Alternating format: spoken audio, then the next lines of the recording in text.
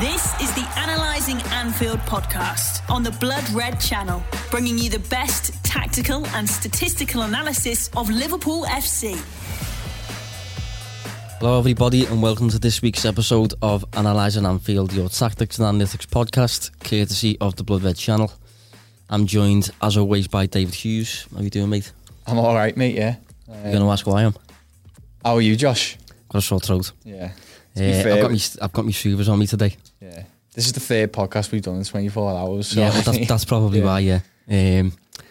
But we're probably on for a shorter one today anyway, just because, a bit of a quiet week. We've got Crystal Palace on the horizon, but after that we've got Napoli, who, they're a team that we've already previewed, so we're not really going to bother too much with that. So we're going to be talking about Crystal Palace, and we're going to be talking about, we're going to be addressing the questions that we didn't get to last week.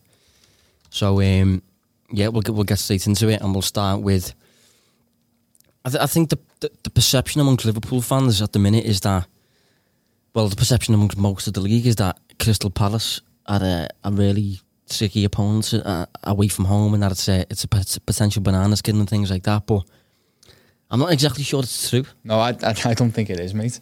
Because I watched City face them recently, and just complete dominance from start to finish. Yeah. If you look at the recent records as well, certainly in the last season and a bit, they haven't got a great home record at all, really. I think a lot of the narrative behind that is the way they seem to have this loud fan base at Selhurst Park, but it doesn't seem to really add anything to their ability on the pitch from what I've seen. No, I mean, just to capture it, I think they faced Chelsea already this season, and they faced City this season. One was at home, one was away. But, a combined total of 11 shots in those matches. So, only 5.5 per match based on that. Faced Liverpool last season at the very start of the campaign. We beat them 2-0. And they only managed 8 shots against us on the day. I think we hit about 18 or so. Yeah. I just think it's not the fixture that people paint it out to be. No. It's like people paint it as though you're coming up against, I don't know, I'm trying to think of a equivalent, like a Burnley, maybe. Maybe just like a quick counter-attacking team that are really ruthless on the break, but I don't really think that. No, they're not. I think the idea is with Zaha that they're meant to be, but it doesn't necessarily work like that. I had a look earlier, and they've only won 4 of the past 14 home league games, so it's not as if it's just top sides who are getting points there. It's everybody seems to be doing okay going to Selhurst Park. So home form ranked 16th this season. Last season I think it was as low as 18th. It was really poor. So I don't think Liverpool should be at all concerned about, well, any more than they would be normally. I think they are a side that's generally suited to playing away from home anyway. Yeah. I think Liverpool, I could be wrong in saying this, but I think Liverpool's last league defeat at Anfield might have been Palace. City's was, I think it was Wolves, but beyond that it might have been Palace as well. They do tend to do quite well away from home, but I don't know, I don't feel as threatened by them as I used to. No. I think it stems from Hodgson, to be honest. I think Hodgson's really inclined to just accept, and I'm not sure if I was saying this to you this week or someone else, but I think he's too inferior. He's too happy to accept we're not as good, so we'll be happy to get out with a 2-0 loss. Yeah, he's very risk adverse and bland in these games, isn't he? He's happy to just almost forfeit the result, and he reminds me a little bit in this sense. It might seem like a lazy comparison, but he reminds me a bit of Allardyce. Allardyce he works a lot with, and on the same way we talk about it, but statistics, and he goes with games that are difficult, or they're not likely to win. He shows little ambition to actually try and win them, and instead he'll almost forfeit them to the best extent you can, and try and just win the games that they should be. And Hodgson seems to be very similar mould in that sense. Yeah, I think that's the key word, what you've just said there, ambition. I think he's almost scared of ambition.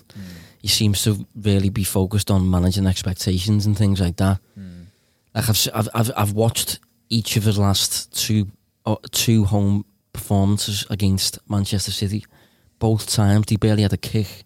both times they were just bad for the majority. And after the match, he comes out and he says things like, I'm not sure there was much more we could do, and he praises his team and things like that. And I just think to myself, like, have a go a bit more. I mean, obviously it sounds like a bit of a traditional dinosaur show. No, I agree. Have a go, but well, especially at home as well. Like, I was talking to our producer guy, and he said that Palace have only scored 23 goals in the last 25 home games since the start of the 18-19 season. So, it doesn't just seem, they seem to never feel that. Under Hodgson, there never seems to be this like requirement to go out and win games. They kind of just almost a reactive side who kind of work on what the opposition do and what the opposition presents and see what they can get from out of the games. Yeah, I think that's a perfect example. I think another manager who is the opposite of that, when he perhaps shouldn't be, is Chris Wilder, for example. I've been impressed by some of the comments he's been saying, because he's like, every match we haven't got any points, we haven't won a game, kind of thing, and no matter how the status of the team, he still expects to win every week. And Hodgson's very different in that regard. Obviously it'll benefit Liverpool, I suppose, because he won't be inclined to attack us, really. Like he was in charge, when he was in charge of Liverpool, I vaguely recall a comment when we weren't doing so well, he accepted that Liverpool may be in a relegation battle. Yeah. And you just can't do that. I always remember him saying, after Liverpool just being beaten in the Merseyside derby 2-0, and he said, Everton are what we aspire to be. Did he say that? Yeah, which is, it's wrong on so many levels, really, for the Liverpool manager to say that. Yeah, I remember Moyes said that about City. Yeah. Having just lost, 3-1 to them or something. Yeah, when he was United manager. Yeah. And it's just that, but it does sum him up. And I think he's got a perfect job at the minute. The job's ideally suited to him, because I think all Crystal Palace are interested in at the minute is just consistent safety, mid-table, solidity, mediocrity, if you like.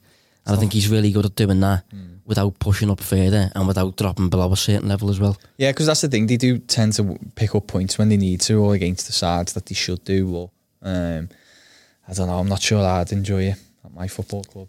No, same. I mean, just delving into actually the specifics of the match and what to expect, I think one obviously quite glaring issue is Zaha up against Trent Alexander-Arnold. That's obviously an area that is a bit of a concern. Microphone episode again. But that's obviously an area that's a bit of a concern. Chelsea faced him recently, and Lampard dropped Azpilicueta and brought in Reece James specifically because he's just a bit more youthful, a bit more mobile, a bit more capable of dealing with Zaha. And Liverpool haven't really got that luxury at the minute. We've got Joe Gomez, I suppose, but considering what I've just said about Palace and how the emphasis will be on Liverpool to break them down, I think it would be mad to drop Trent, although Zaha may cause him problems. Yeah, I mean, it'll be interesting to see how that battle plays out. I thought the one with Reece James is really good, and there was examples of Zaha getting the better of him, but James also got the better of him quite a few times, and it was really interesting to watch. And I think in terms of Trent versus Zaha, I don't know if it's a concern, it's more of a test, I think. This will give us an indication of how good defensively he is, because we've not been critical, that's too extreme of a word, but we have questioned his defensive capabilities, haven't we? Yeah. And we don't know where they rank, and if he was to come out and have a really strong performance against Zaha, then you'd start taking him a lot more serious in that aspect of his game. Yeah, I mean, as I said, you absolutely keep him in the side just because of what he brings on the offensive side of the game, which we're obviously going to need against this type of team. It's just, for me, Palace are obviously heavily reliant on Zaha to get them up the field, and I think up against a Trent, he will be allowed to do that. Having said that, I don't think Zaha is as dangerous as people portray him to be.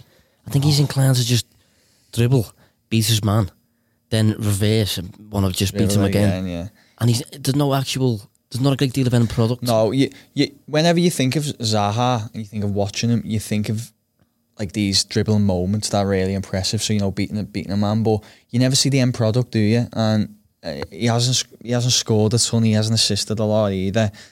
Recently, anyway, and even his dribbles per 90, I had a little gander. You know, they were just short of 13 per 90 last season.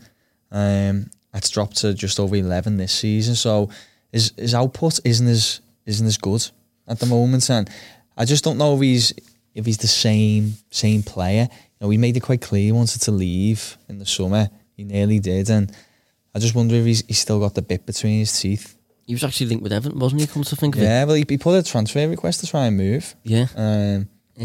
What a sad little man. No, I'm only kidding, of course. But I just think he's a bit of a. I don't know. I think he could require coaching on actual his decision making in the final third and what he does once he actually beats his man. Well, here's one, because we talked about this with the likes of Grealish and McGinn when we were talking about Villa. How high do you think Zaha's ceiling is? I know this is a rabbit hole, but I'm just curious. I think he's a top 6 player. I think he's a top 6 player, yeah, but not his current game. I think if he was to move to a top 6 team, he'd be expected and required to provide more of an output, basically. I remember Sterling made the move to City, and Guardiola spoke since about, like, one of the things you had to get into Sterling's head was that, like, you know, the goal is there. And like, that's what everything you have to do it has got to be focused towards getting the ball there. Yeah, funneling it almost to the goal rather than, you know, just the wide areas. Yeah, just being a bit more efficient, being a bit more focused on actual, like, decisive moments rather than just loads of nice bits of football that don't really add a great deal. Yeah. I mean, this season his shots do seem to be a little bit down. I think he's only shooting about 1.5 times a match, which isn't much at all. He's only shot, I said that to you earlier, he's only shot 20 times so far all season, which felt low to me. I didn't actually bother checking comparison to other players, but he's only shot 20 times so far this season, which doesn't feel like much. But I was just going to say, do you think that's perhaps due to the offensive nature of his team? Yeah. They're not really an attacking side, are they, at all? No, yeah, I think they lack it. Everything's kind of built on the transition, isn't it? Win the ball back, trying to launch a counter-attack, but they're so heavily reliant on Zaha. I don't always think they support him enough in those attacks. So I wonder how many times his attacks just literally peter out in terms of pure lack of options on the ball. Yeah. That could explain why his dribbles are slightly down, why his shooting isn't as proficient as you'd expect. I say if he was in a top 6 team, you'd imagine him to be, you know, twice that output. You know, two maybe 3 shots a game. So I think that is a huge factor, because we've seen it with other attack-minded players in other clubs. Like, we were looking a lot at Newcastle recently, weren't we? And the likes of Almiron and the kind of impact, the impact of playing in a side like that has on these attacking players. Yeah, I mean, just to capture exactly what Liverpool are up against, because obviously we've slated Palace a fair bit in the first 15 minutes there, but just to actually capture what they're like on the attacking side, they're currently bottom of the league for expected goals, second bottom for goals scored, 4th bottom for average possession share, and they've taken the fewest shots in the league, 6 fewer than Sheffield United. So, as I said, when you're portraying this Crystal Palace team as, you know, threatening on the break and that sort of thing, for the large majority, they're not. Yeah. They're really, I think cautious is probably the word I'd use, maybe. Cautious and unambitious. Yeah, unambitious team, yeah, definitely. And I think it's going to be a case of basically Liverpool, the emphasis being on Liverpool to break them down. Yeah. Hence why Trent makes sense. Hence why perhaps you might look at Naby Keita if he's right to play. You might look at Shaqiri in a 4-2-3-1 if he's right to play. You know, he's back in training. I doubt he'll play, like. And perhaps Oxlade-Chamberlain, just because of how little offensive threat Palace do tend to offer. Like, even the strikers they've got, I think Christian Benteke, who's obviously renowned, if you look at the XG, as a player who just can't seem to find a net no matter what. Yeah. And I've got, I think it's Jordan Ayew, isn't it? Yeah, it is, yeah. Not a particularly clinical player, so no. It's really going to be attack versus defence, I think, for me, this.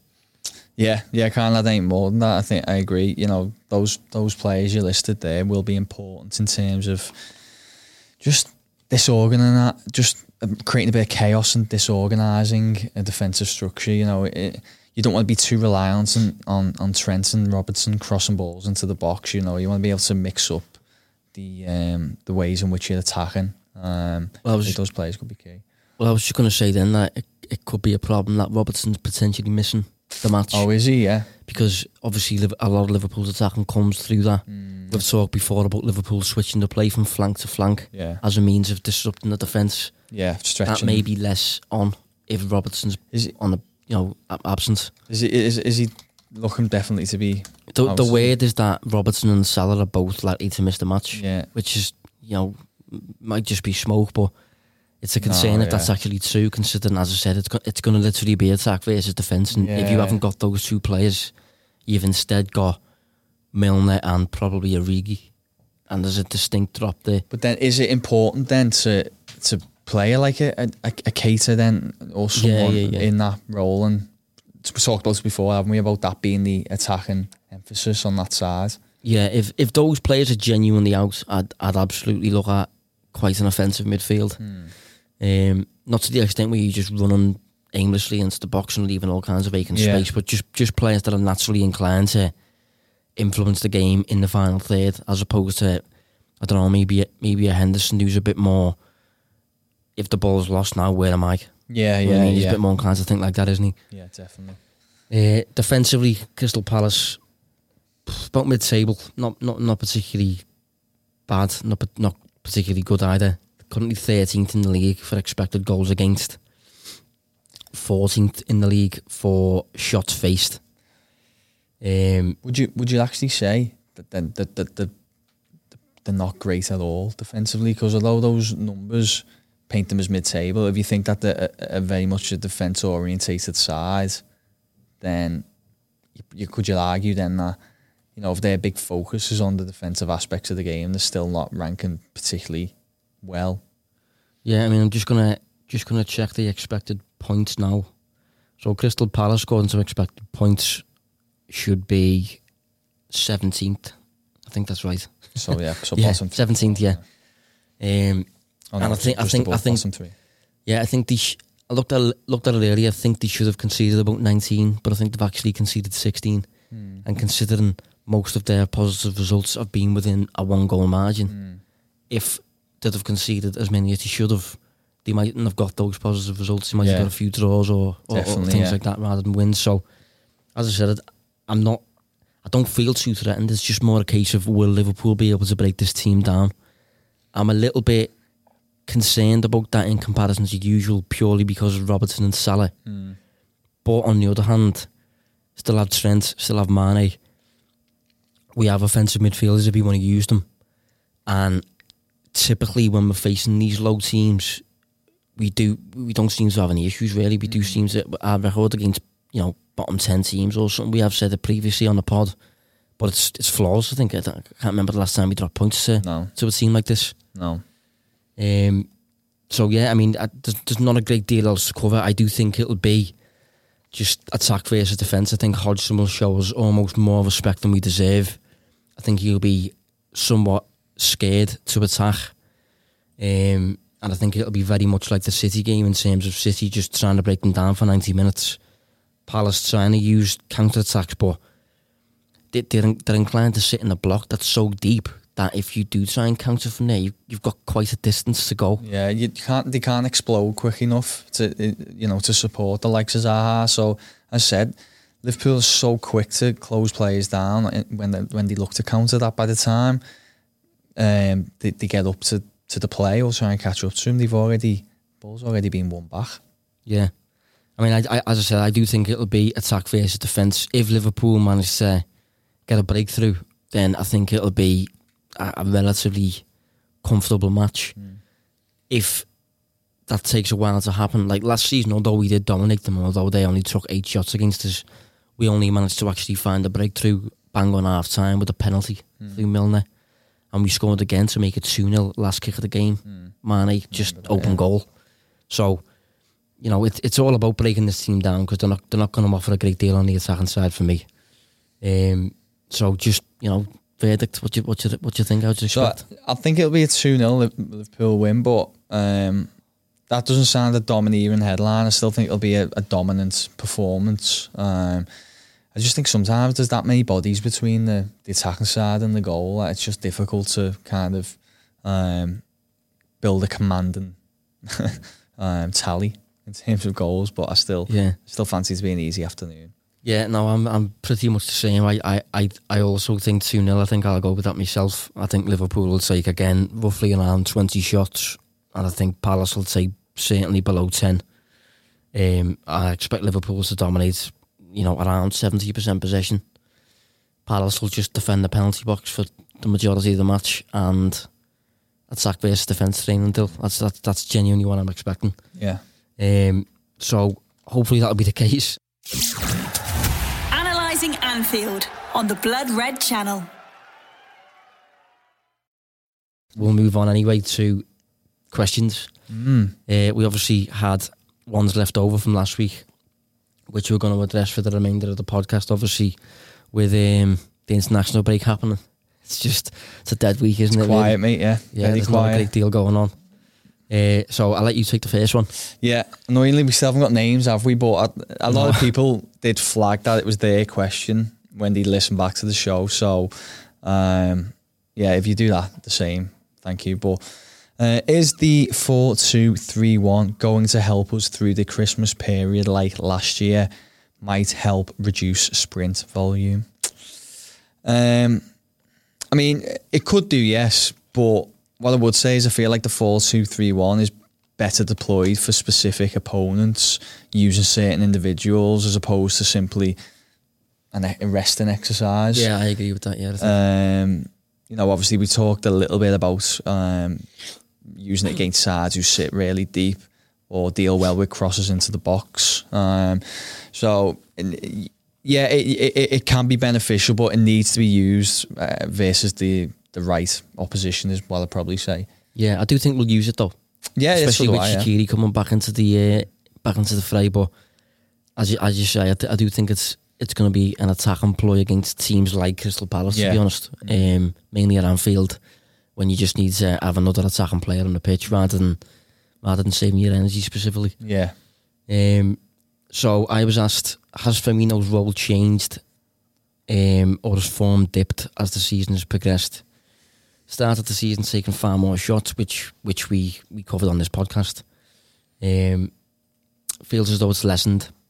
So his role certainly hasn't changed for me, but he has reverted to closer to what we're used to.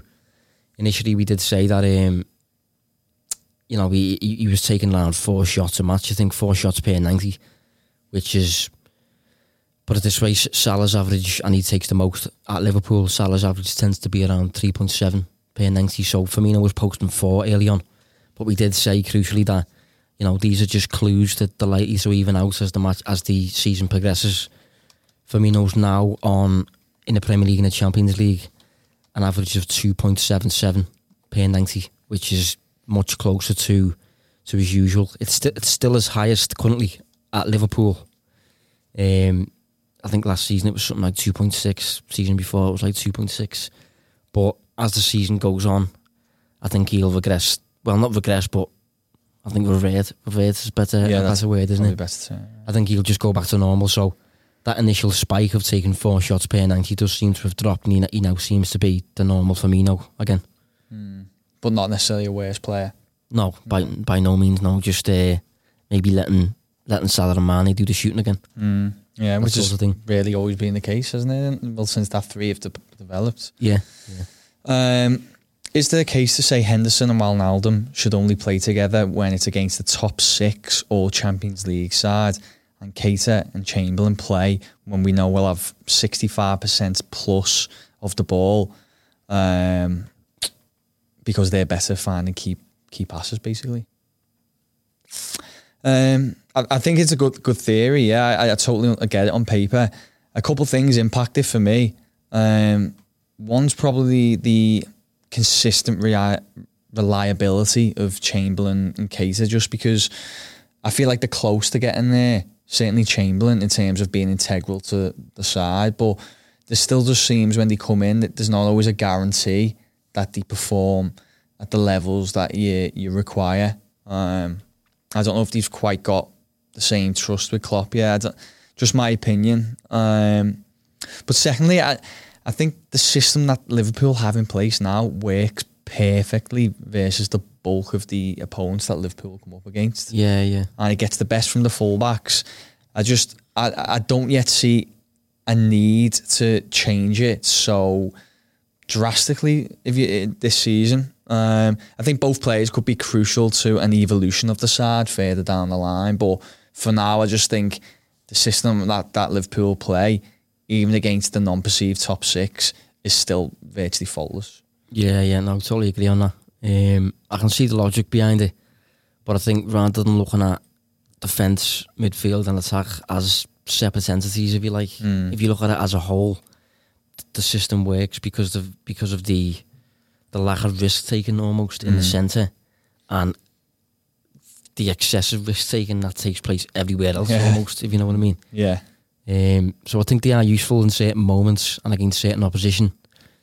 But I don't think I think it's proven that even though they're not the biggest risk takers and they're not the most adventurous on the ball, Henderson and Wijnaldum, it's proven, I think, that it's not a problem if everything else works. Definitely, basically. yeah.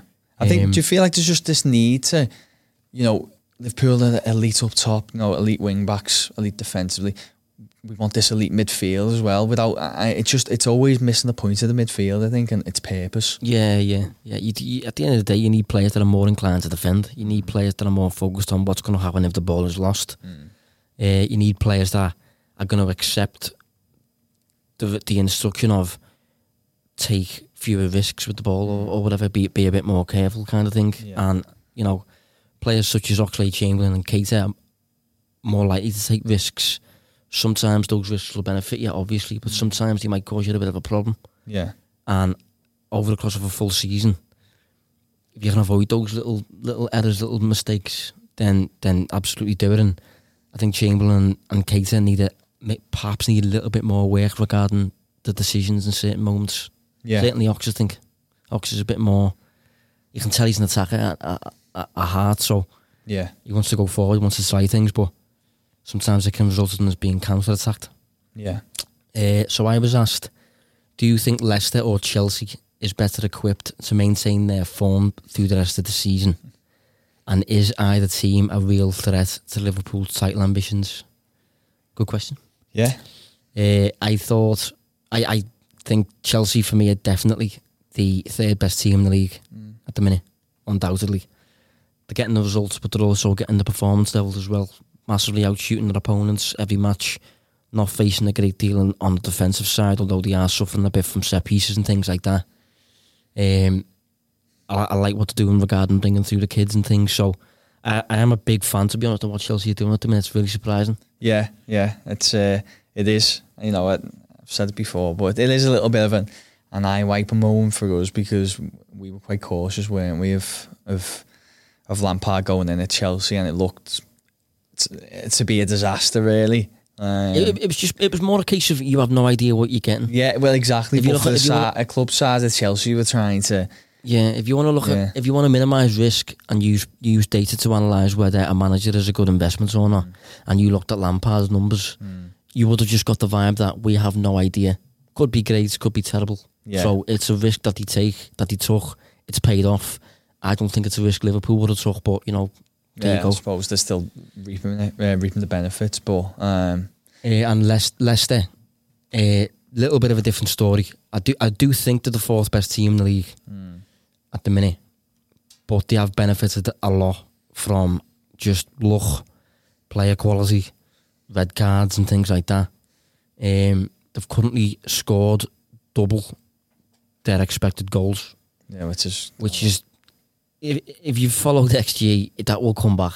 That will come back and get you. It's just what it does for whatever reason. It's just can't escape it forever, can you? Yeah, it'll come back and get you eventually. Yeah, and on the defensive side, it's not to the extent that they're overperforming double, but they are conceding less than expected. And as I said, over time, you know, we see it with plenty of clubs. I think Solskjaer is probably a good example. It's not the same as that. They're still, as I said, they're still the fourth best team in the league. But when you do overperform and you benefit like this, eventually, if you're looking at the numbers like that, XG does suggest that Leicester aren't as good as this. Do you know what I mean? Yeah. So it'll be interesting to see how that one pans out. Oh yeah, okay. What's it, mate? Yeah, I forgot where we were up to be honest. I was too busy getting engrossed in the Leicester stuff. Thinking about Rodgers. Yeah. Sancho on the LFC radar. Would he be a good fit for Liverpool? Now, you obviously wrote a big piece on him, didn't you? That's definitely worth checking out. Where can people find it, just in case they haven't? It's on Liverpool Echo, and it's also been created into a video, top quality video as well. So check the Blood Red YouTube channel if you can't be bothered reading and you want to instead watch, because it's narrated and, you know, it's captured through video. So I'd definitely check that one out. It is very good. In short, though, yeah, he would be a really, really good fit for Liverpool. You know, the obvious thing is he's versatile, he's skillful, creates goals, he scores them. But, you know, we've spoke about the evolution of the side in the coming years as well. He's just 19. You know, he's 19. He can have it, like, he can be the next stage of Liverpool while still contributing to this side today. For me, just be a perfect player, and, you know, someone who could potentially fill the boots of one of that front three. Probably, would you say Mane? It's tricky with him because he plays on both flanks. Yeah, that's one of the things that I wrote in the piece. He's right-footed, so you'd think Mane, because Mane's obviously on the left, cutting inside. But at Dortmund, I think he's mainly played on the right. But so you'd think he's like a traditional Beckham winger, but he's still not. He's quite two-footed anyway. Yeah, but it just depends exactly what you want from him. But that's what, touching on the versatile point, said that's what's so great about him, isn't it? Really, he can do multiple roles. He's such a special talent. Really good player. Yeah, if Liverpool bought him, that'd be an unbelievable signing. I think rather than me elaborating on that, I'll go on to the next one, which is a little bit of a joint question, I think. But if you guys had the power and the pace, who would be your top three realistic targets in the coming transfer window? I'm going to say now, we will. I'd be amazed if we signed anyone in January. I just don't think it'll happen. Klopp's a German coach for the start, and January is just considered as emergencies only, and I don't think Liverpool really have an emergency, or certainly don't yet anyway. But I think I haven't really got three targets that are in mind at the minute anyway that I actually want to target. I think Liverpool are really comfortable at the minute. I said to you, didn't I, before we started recording, I was like, I really struggle with these questions from a Liverpool point of view, because I don't feel like I can add any hidden gem at the moment who come in and impact this side. You know, I've said, you know, you're probably about to say Timo Werner. But well, I was going to say, if Liverpool do have any areas to address, for me, it can only be a proper decent backup to the front three, and certainly a backup left back, and possibly a backup right back if you want to move Joe Gomez away from that. So looking at the front three, for me, Timo Werner is the player that I want. For a start, he'll cost considerably less than Jadon Sancho, which is why I'm not exactly certain that one will happen. I'd like it to. I think he's very suited to Liverpool, very, very high ceiling. But I think Liverpool are a bit more economic in how they go about things, and Sancho's going to cost upwards of 150 million, I think. Yeah. Considering he's like an English potential Ballon d'Or winner. Yeah, because you've got potentially 3 or 4 clubs realistically you'd be vying for, and you've got Liverpool and then 2 Manchester clubs. Yeah. Whereas if you compare that to Timo Werner, I think he signed a new deal in the summer, but I think it was with a release clause, a realistic one as well. He's quite young.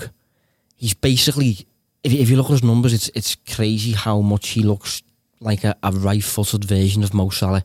He takes virtually exactly the same amount of shots per 90. Dribble is about the same. They're both about the same height, but short and stocky, if you know what I mean. Yeah. Quick over short spaces. Werner's about, something like 3 or 4 years younger. And he's learning as well under Julian Nagelsmann right now at RB Leipzig. Apparently he's learning the false 9 role as well. Yeah, which is interesting. Yeah, he can incorporate all that to his game, can't he? He's like a hybrid. Yeah, for me, he's a player that would literally allow complete fluidity across the whole front three. Make a great deal of sense for me. And he's German as well, which coincides with Klopp. Yeah. And another player that I just thought was worth mentioning, I mean, just as a, the general type that I think we'll be after is Jamal Lewis. Yeah. Left back. Obviously Norwich. Because I don't think we'll be inclined to sign a player to compete with Robertson and like that. But we'll sign a player with long-term potential. And I think Jamal Lewis is, physically built, athletic, quick up the line, good on the ball. If Norwich get relegated, he'll be relatively cheap. So for me, he's just an option in there that I'd like to throw in there in terms of he'd make sense, homegrown as well. Yeah. Who's the other guy on the other wing, on the other flank for Norwich? That's Max Aarons, but I haven't been as impressed by him at all. He doesn't look like he's adjusted as well, does he? He's not as physically built either, and I don't think he's as ready as Lewis is. Yeah, Lewis looks to me as maybe someday though he could he could get up there. He could, he's still young, isn't he? So potentially he could still be a top player eventually. Next question. Yeah. So we talked about revisiting. Oh yeah, go on. Yeah, this wasn't a question, was it? This is just something that we kind of talked about. Yeah, this is a point I want to make. Yeah. So basically, we spoke not so long ago about who's best equipped to take points from Liverpool this season. Yeah, we were asked this in their last international break as a question. Off the top of my head, I believe it was United at Old Trafford and maybe Everton at Goodison, but solely just because of and obviously City as well. City wasn't in the question. City was like, who's best equipped outside City? Oh, it was, of course, yeah. So it was basically the emotional aspects of the game that United actually came to as well. We dropped points. Yeah, they did, yeah. So same with Goodison, maybe. Well, hopefully not. Yeah. So yeah, it was just quickly anyway. Who's best equipped to take points from Liverpool? But it's one that we want to. One that we want to revisit. But why do we want to revisit, Josh? Well, because for me, it's Jose Mourinho's Spurs. That's changed the landscape a bit, hasn't it? It has, yeah. Especially considering our next fixture with them's away. I think I've been quite surprised at how much he's been slated since he got the job, because I accept that some of his methods seem relatively out of date now, but you've got to put into perspective how terrible the United job was to have at the time, just a shambles of a club at the minute in terms of how they ran. I think he's really, really good at adapting tactics to nullify the strengths of the opposition, isn't he? He's a master of that, yeah. Yeah, but sometimes people can perceive that as being defensive. But it is a tactic and he's very good at it. And just a quick caveat I want to put in there is the fact that he's been away from the game for 12 months. He hasn't had any pressures from a club. He's just been able to watch the game out of the bubble. New assistants as well. Yeah, and I wonder just how much of that he's going to be able to analyse Liverpool's game as well.